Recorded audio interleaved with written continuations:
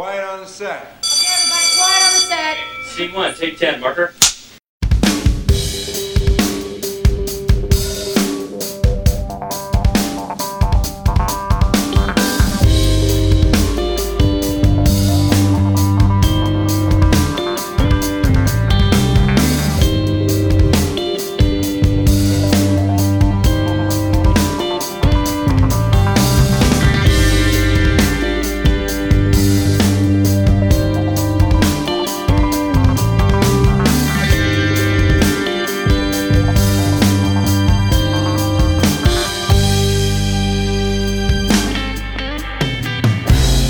From the studios of the Modern School of Film, welcome to Murmur.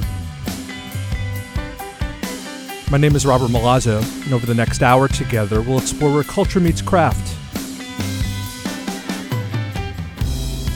Today on Murmur, Danger Incorporated. Singer, writer, screamer, Serj Tankian is with us. Welcome.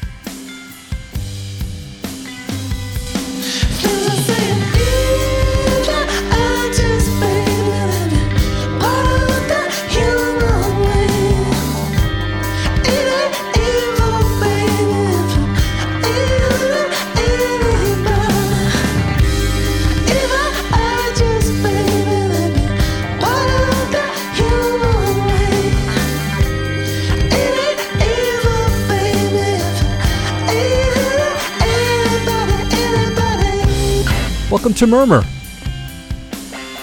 Welcome back to Murmur. Robert Milazzo here with you. I am the founder of the Modern School of Film, with you on Murmur Radio, murmurradio.com. Social handles at MSF Murmur, Twitter, Instagram. You can subscribe and listen to the show anytime access, truly anytime access. iTunes, Google Play, Stitcher, TuneIn Radio. If you have a subject you would like me to tackle on the show, email me directly, murmurradio@gmail.com. Send me a subject. I will match your subject to a guest. I will bring you on the show, and you and I can chat. And you can tell me what you thought of the handling of the subject, the good, the bad, the ugly, the more ugly.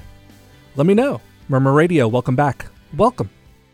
On Murmur Radio every week, one guest, one subject for you. Today's guest is Serj Tankian. Serj is a singer, a writer, a developer, an entrepreneur. I don't think he's a barista yet, but it's still early in the day. He's also the frontman for System of a Down. Many of you listening may know Serj from that small, not so small bit of history that is, yes, ongoing. There's always a public dialogue about the next System record or not. And the guys are still working together, still touring, still doing some live stuff.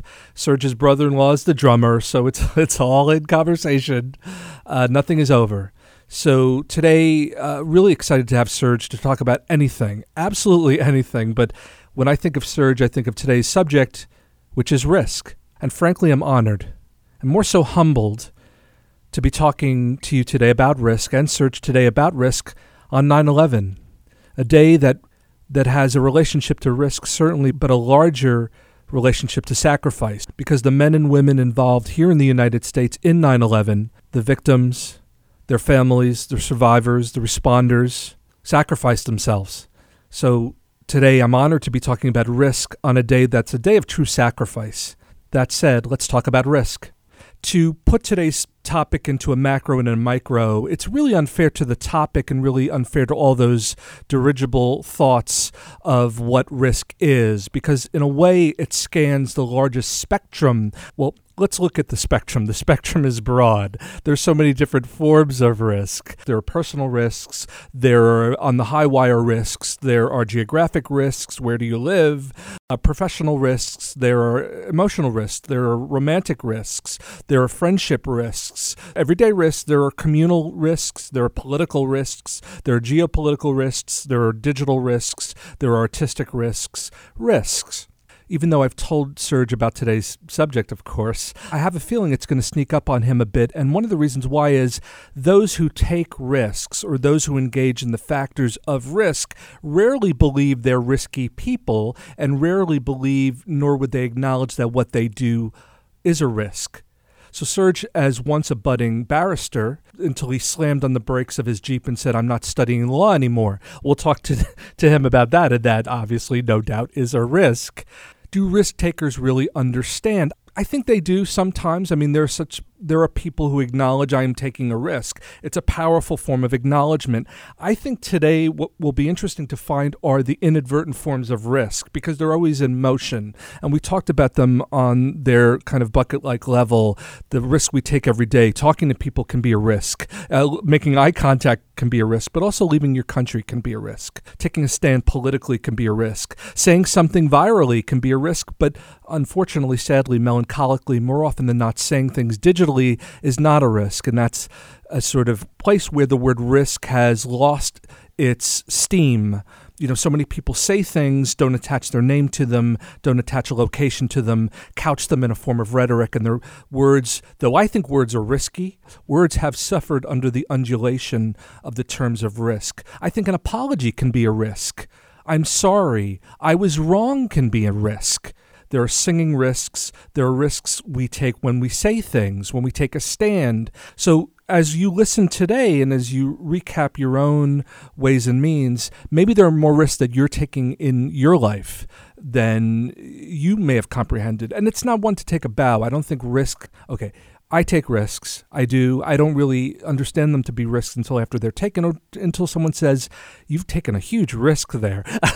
I think that's a good thing, ultimately, that you don't really know you're taking a risk. It's not really the point of doing the thing I'm doing, or Serge doing the thing he's doing. It's interesting, after 9/11, or the week of 9/11, Serge published a piece called Understanding Oil, where he explored, let's say, the fallout from 9/11, and this was the week of 9/11. Also, the System of a Down album, Toxicity, was released 9/11. So it's interesting, you know, those hand in glove. I'm sure there was a lot of blowback, public response to Serge publishing this article, but also I'm sure within the band and within the management. I want to talk to him about that, because timing, risk does have a relationship to timing. Risk has a relationship to witnessing.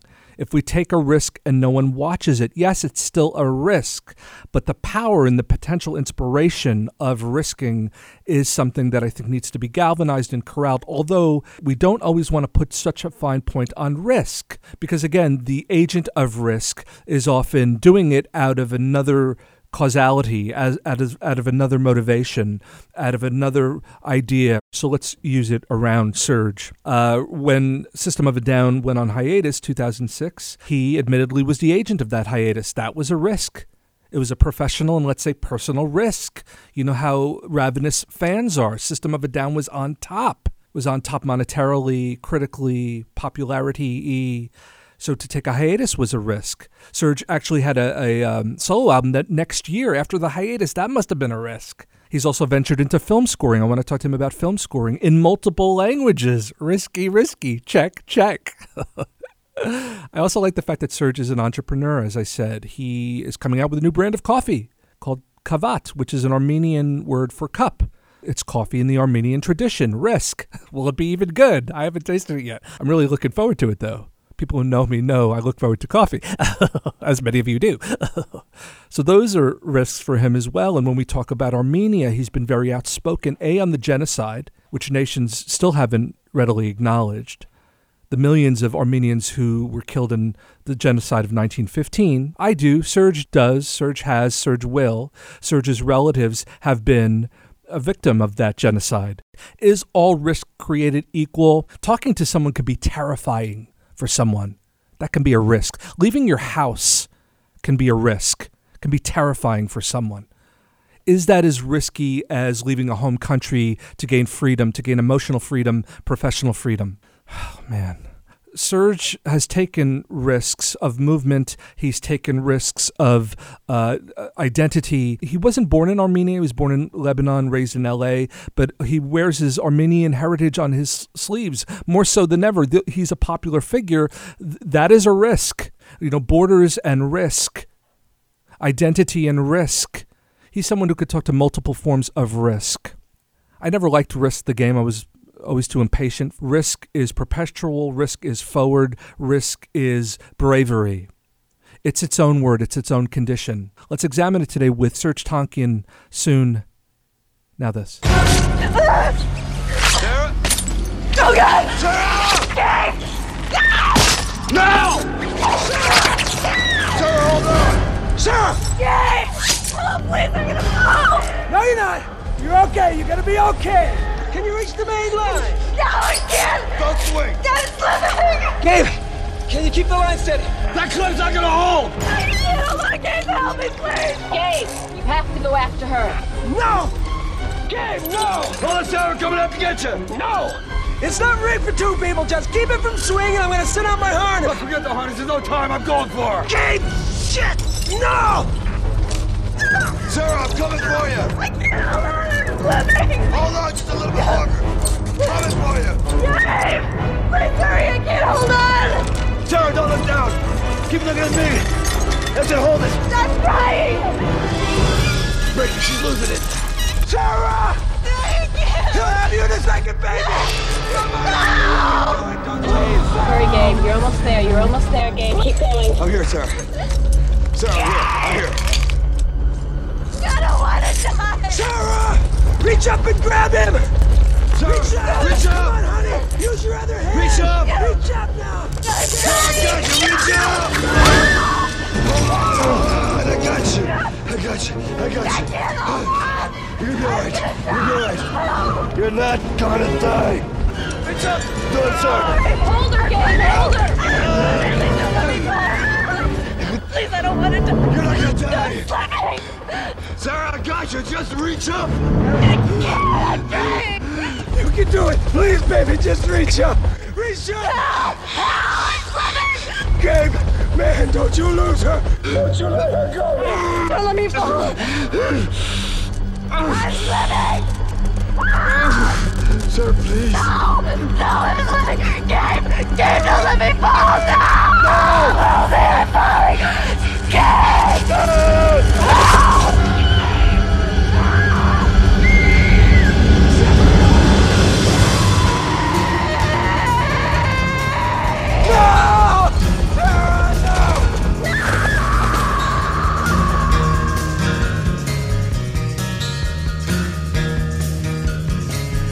Give me danger, little stranger, and I'll feel your peace. Give me danger, little stranger, and I'll feel your disease. There's nothing in my dreams, just some ugly memories. Kiss me like the ocean breeze.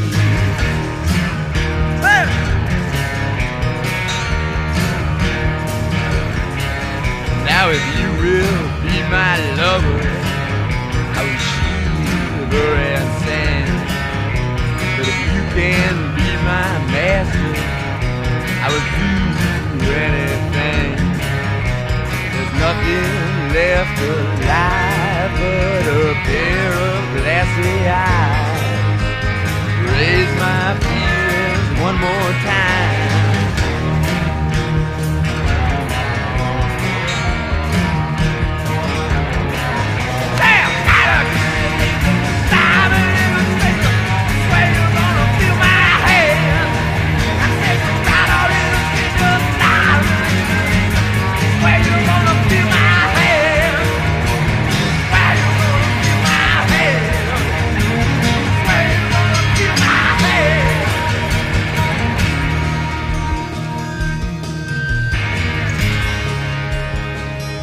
Who would knowingly say they don't take risks? That's like saying someone doesn't like to laugh, but there are a lot of risk-averse people.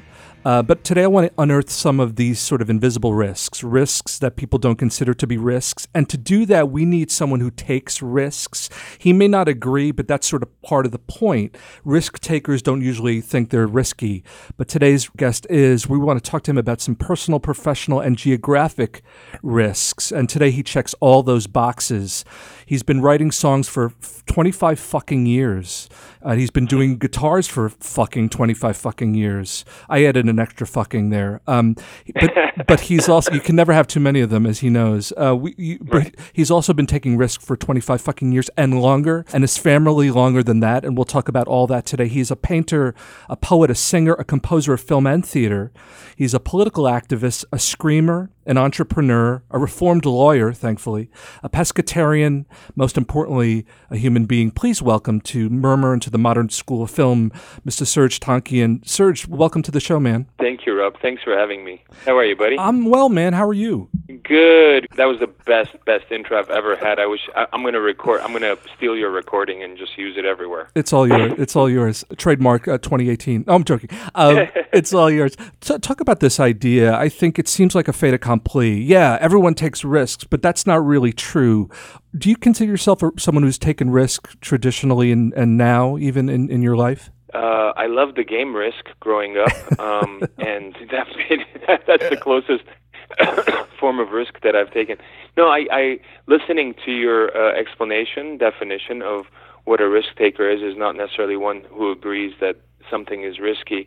We're in a world where following our path sometimes is risky, and in that sense, you would be a risk taker.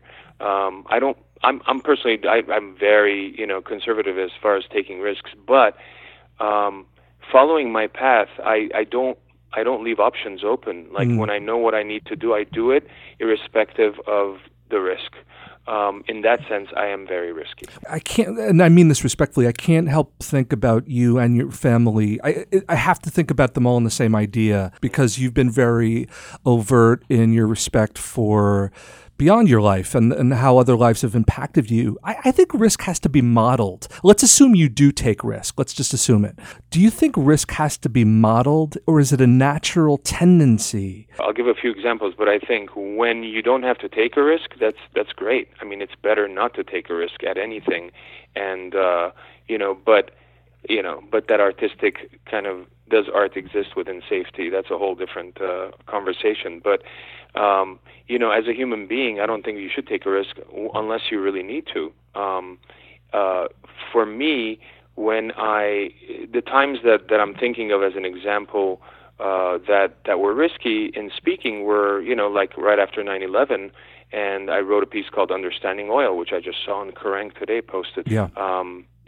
This many years later, kind of basically trying to find trying to understand the whole situation psychologically, and why something like this can happen, tying it into U.S. foreign policy over the last 50 years in the Middle East, and understanding all of it in a truly honest fashion at a time where the risky part was the timing. Now if you read something like that, you'd be like, yeah, of course, that makes sense, no worries. But at that time of a lot of jingoism, reactionism, a lot of anger, a lot of frustration, which a lot of it understandably so, but the reaction was risky. Yeah. And few others that I remember from the music community who Maynard James Keenan. Maynard, notably Madonna, that made statements accordingly. Were we all took risks, but at the time, was it a risk writing what we consider the truth, and how important is the truth to art? So I think that is the conversation as far as risk with artists is. How much are you willing to stand up for what you believe in? Speaking with Serj Tankian, I want to go back to your life, but I want to step on 9/11, so to say, for a second. And we're talking about it, and it's been republished apropos of today. It is today, so it's kind of... Obviously, we pay a great debt and a great solemnity to a day like today, 9/11. But, it's interesting contextually, and you know this better than I, correct the record, Toxicity was released that week, and it was huge. Yeah.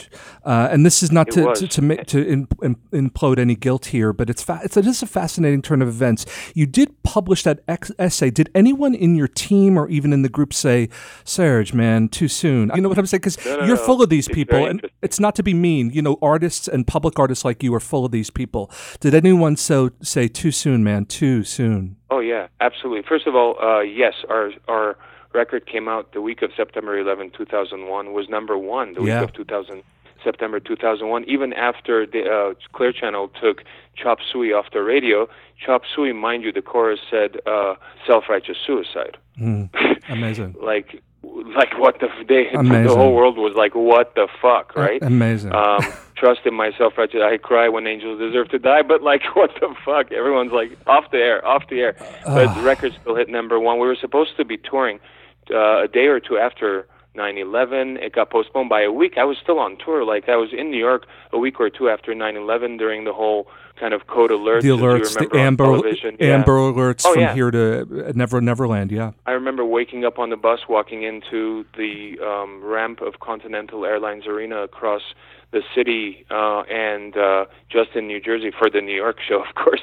Wow. And there was no security, and I freaked out, and I called our agent, and I'm like, it's a week after or 2 weeks after 9/11.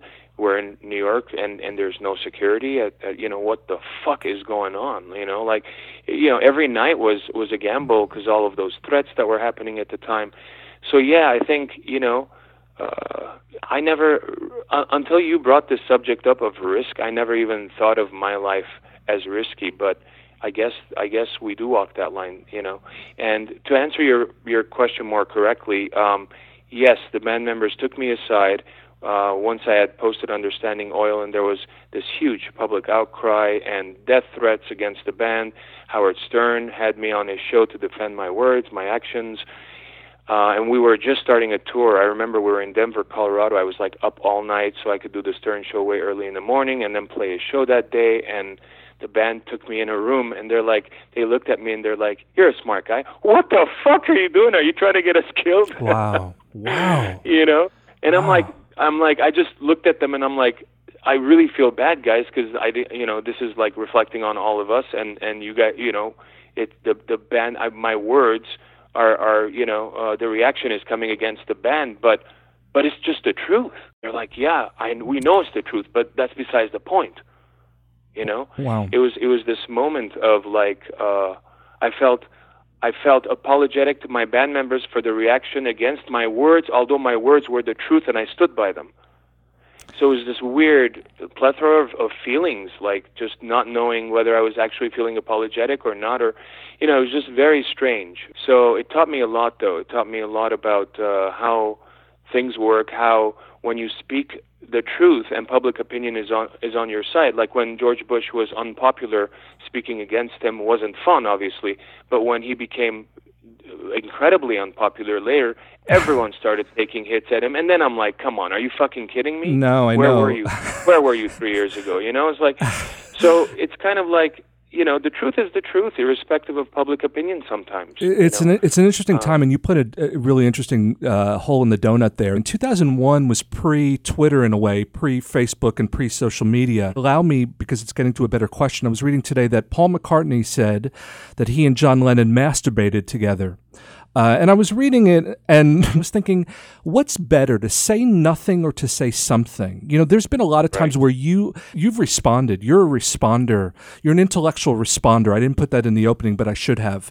Have you ever felt there may be more risk in not responding? It's way riskier not to say something overall. I mean, there's so many quotes about neutrality being the death of morality, There's so many evil ills happening around the world, and if we don't react, and if we don't say something, and if we don't do something, where does that leave us? And overall, we are neutral as a society.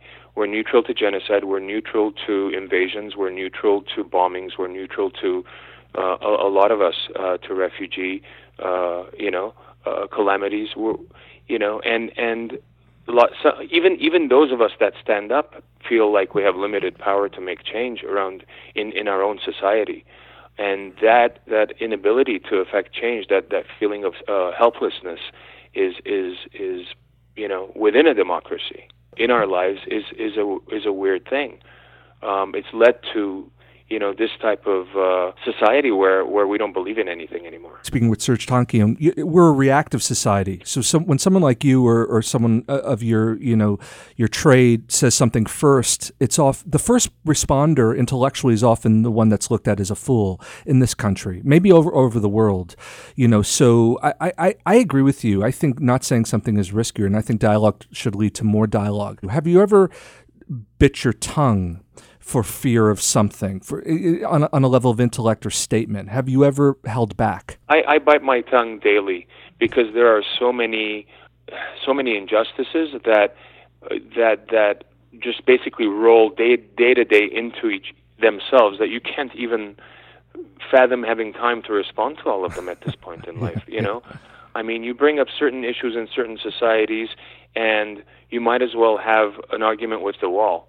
You know, gun issues in the U.S., for example. You know, every time I post about that, hate, this, that, just, you know, the trolling. The trolling culture and all of that, and there's all these trigger issues in different societies, and I wish that we could get educated again. I wish that, and I'm not talking about just scholastic, but cultural, scholastic combination. You know, empathy. You know, being part of our education. I wish we could get educated again.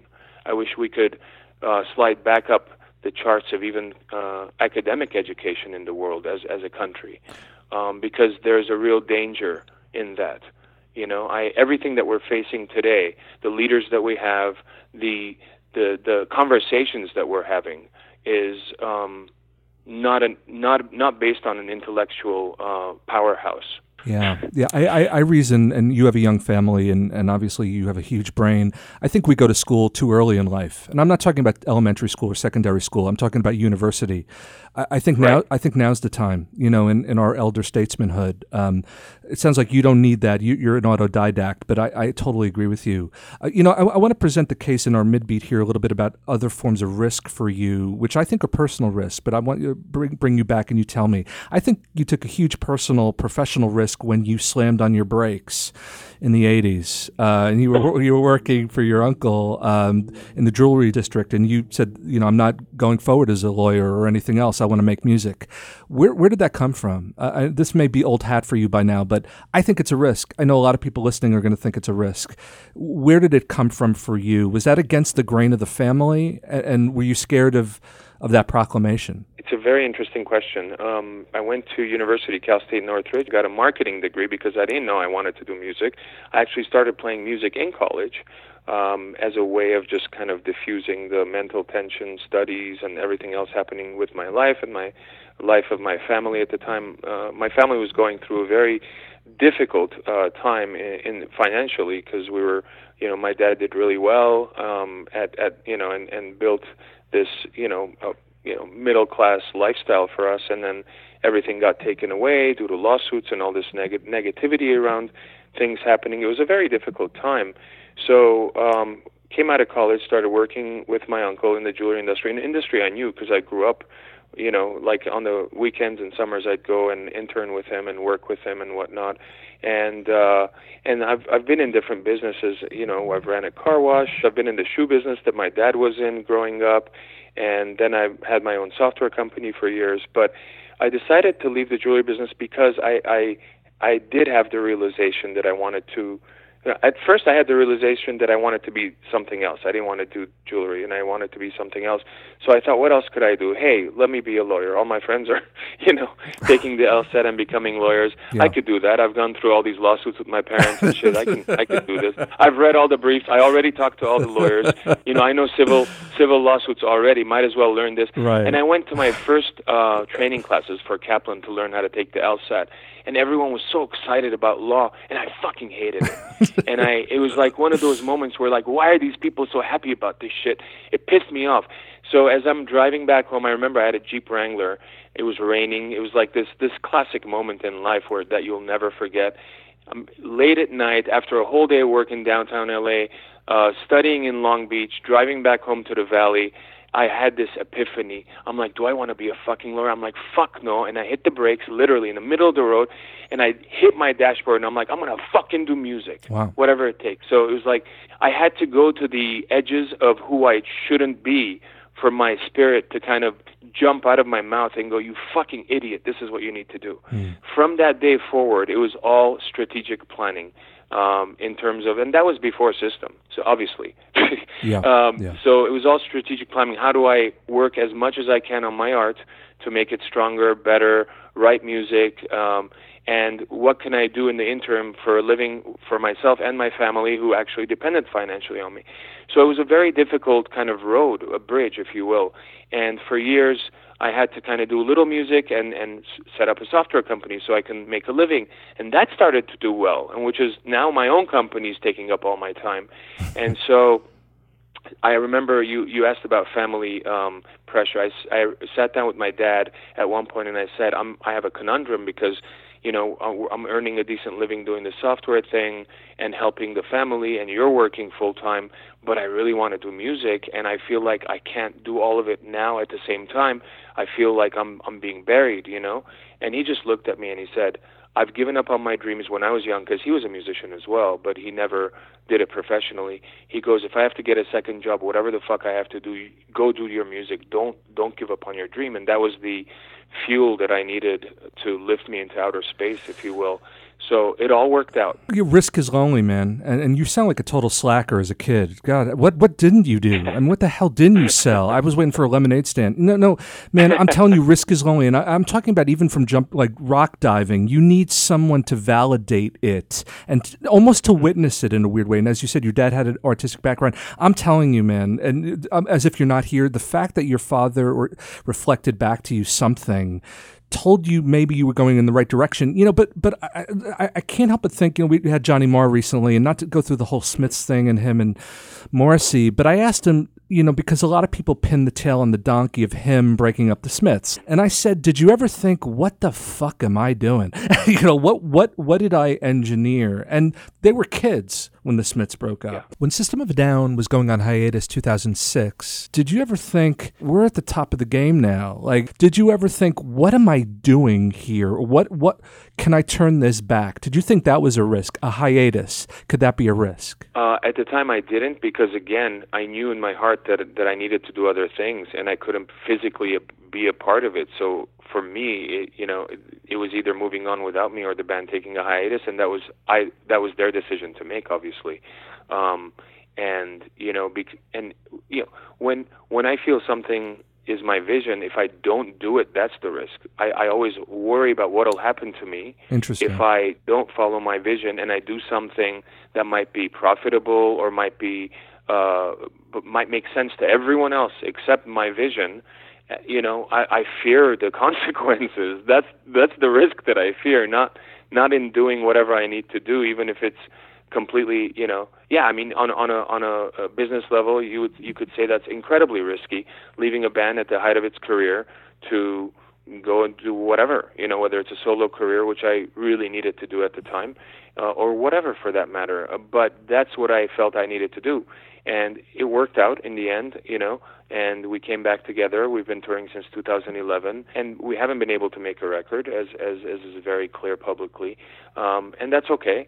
We're still great friends, and we may or may not be a band forever. I don't think every band's meant to be a band forever. No band should be a band forever, to be honest. Well, this is kind of what Marr said. This is kind of what Marr said. Marr said, and I'm paraphrasing, he's a great guy, you'd really dig him. He said, to me, it was unnatural being in the same band all my life. Like, that was unnatural. Yeah. How do you respond to that? And I agree. It's interesting. I agree. For art's sake, what is art? What is music? You know, it's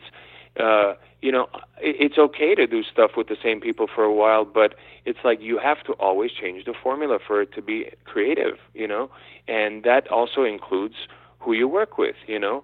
I love seeing artists that I've respected and loved in the past work with other people or do a different type of music or use a different form of music or use a different instrumentation, work with orchestra instead of a rock band or whatever. I love seeing that because it brings out different colors stemming from the same artistic creativity that I fell in love with in the first place. No moss has ever grown under your feet, you know, but there's the other F word, and I mentioned this to Johnny, I'm going to mention it to you, the fans. You know, when something stops, you know, there's this fetish, fans are fetishists, as you know. You know, when something stops that works and people love, there's that fear. Did you calibrate that? Did you calibrate the blowback? Because that's part of the risk too. Did you think, what are they going to say about all this? The people, the Vox Populi. Did you think about that? I think the calibration comes in the presentation more so than the decision-making process. Mm. In other words, I think you decide what you need to do, and then you present it in a way that, look, this is how I'm doing this because of this. Obviously, I'm first of all, let me always say, and I have to always. It's not that I need to remind myself, but I have to say it, that I feel incredibly grateful that people want a System of a Down record. That they are like really hungry for it. I mean, how many projects does any artist have in the world that has a pre-existing demand? It's fucking magical, you know. Yeah. However, an artist has to make whatever comes to them, and has to make it in a way that is honest, truthful, and the right thing to do. So if that works out as System of a Down, then that's great. So far it hasn't. If it doesn't, then so be it. You have to make the decisions that are right for you. Yes, I mean, I post something political. The first response is, "Fuck you, go make a System record." Still, and that's okay. And I laugh and I go, as long as the "fuck you, go make a System record" there, I guess will always be important.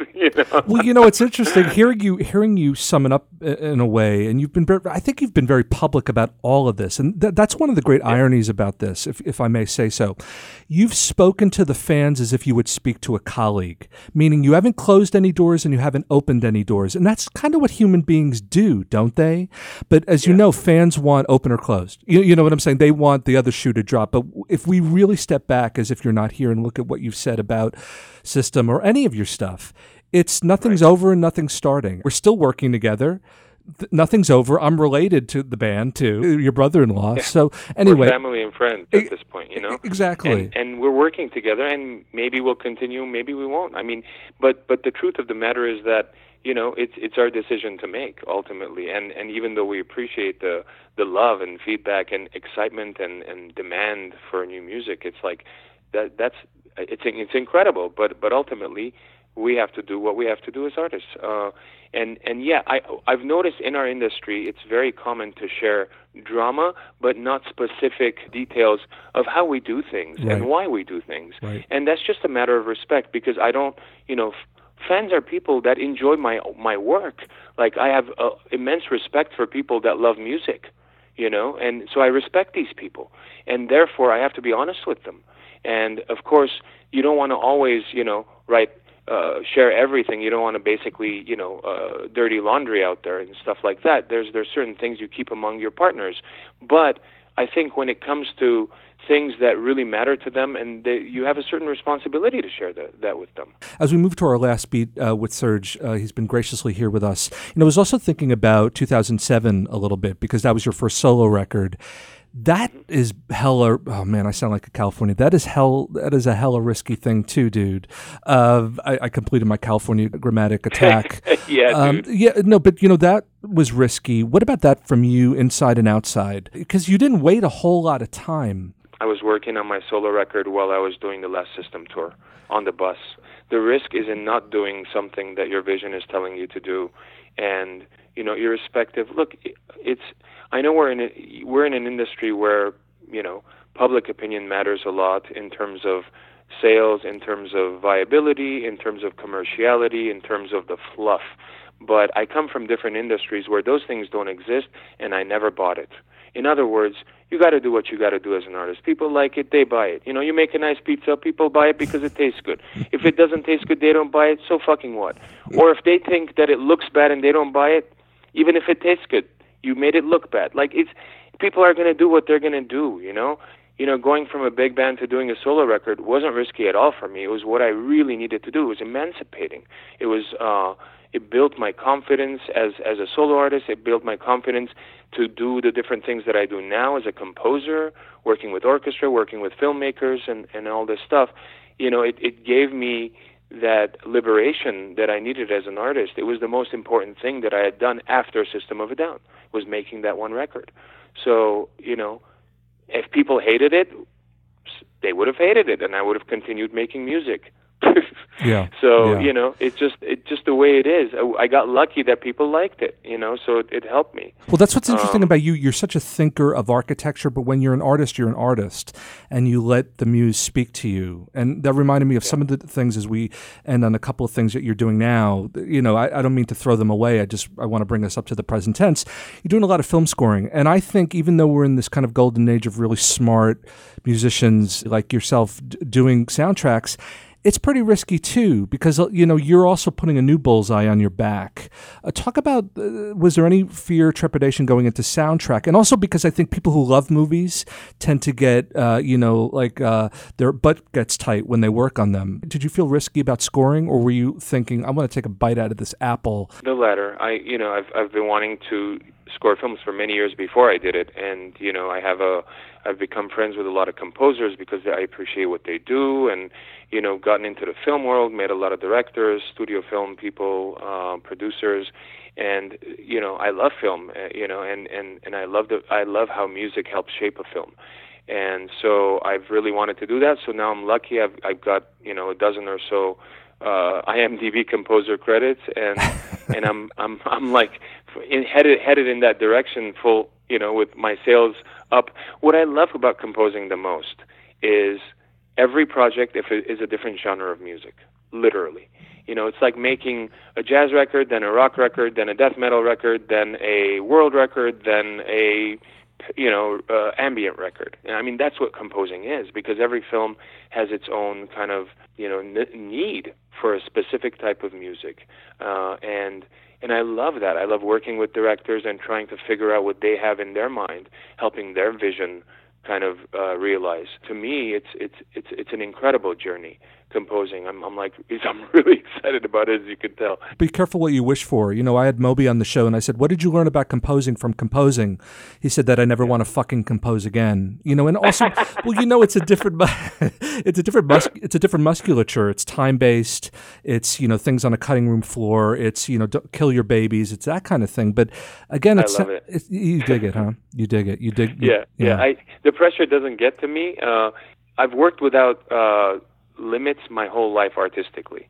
So having limits is actually a welcoming thing, because it helps me get more organized, and it helps me deliver something faster than I would otherwise, both in terms of nailing down what it is that I'm supposed to do, and how to do it, and when to finish it. And there are stresses that come along with composing, obviously, because, you know, things could get delayed. You might have two projects that are intersecting each other. You might be, you know, traveling somewhere, and you know that there's many things that can go wrong, and I've dealt with a lot of that already with the films that I've done, but I still really enjoy doing it. As we round off a little bit, you scored Intent to Destroy, the documentary by Joe Berlinger, incredible documentary about the insane lack of recognition of the Armenian genocide. But I was thinking also of Furious, the Russian film you did, if we can call it that. Yeah. Was that a risk, not having Russian as a language? Did you think, oh boy, I got to watch Tarkovsky, or did you? I have watched Tarkovsky. You still don't understand.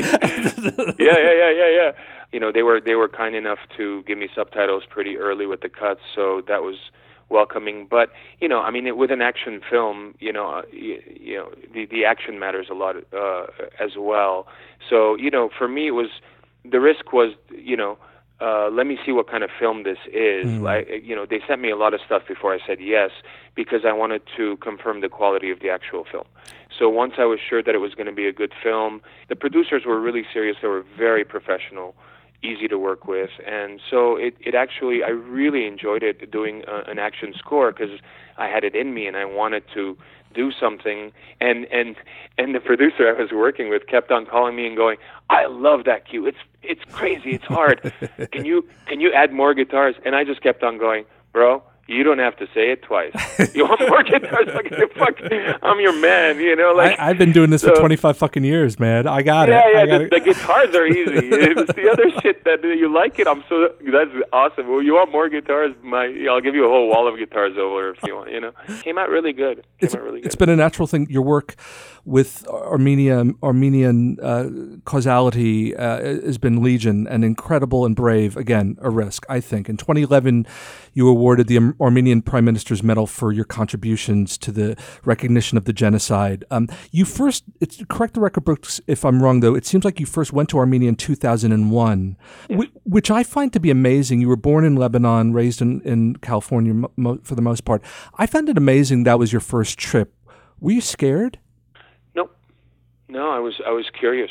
I was curious to see where my people came from because I had never been there, and so that trip was very mystical. Seeing, pre-Christian temples and very old Christian churches. Armenia, when you go from the U.S. to Europe, you're like, wow, Europe is so much older. When you go from Europe to Armenia, you're like, oh my God, this is so much older than Europe. Yeah. So it's kind of like that kind of going backwards. It's very interesting. But then, I kept on going back, and the last time I was in Armenia was a few months ago. And before that, I went for the tail end of the revolution in Armenia. Armenia, for those who don't know, just had a revolution this year between the Velvet April Revolution. and May. Yeah, Velvet Revolution. Thank goodness. Yeah, thank goodness indeed. Yeah. Which not a single bullet fired, not one person died, and the whole system changed from a corrupt post-Soviet system to a fledgling progressive, and egalitarian government that's doing all of the right things. And I'm working with them on many, many different projects, and both philanthropic, environmental, political, consulting, all sorts of stuff. So it's a very exciting time there. It's great. It's an energetic time because it's good to be in a place where people have a lot of hope. They're smiling and they see the future as a positive thing, versus a place that is politically regressive. Thank goodness.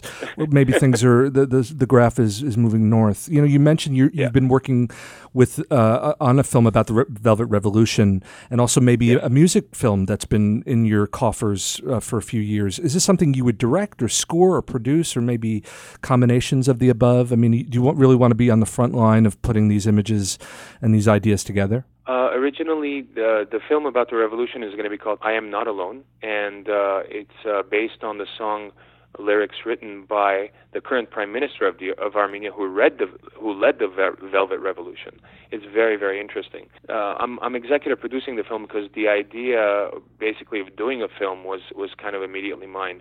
As I went to see how, at the tail end of the revolution, and the opposition figure who led the revolution became Prime Minister, one of the first conversations I had with him in his new office, as I sat down with, is, this is incredible. What's happened here is like historical. People have to see this. They don't, it's not enough for it to be on BBC and Al Jazeera.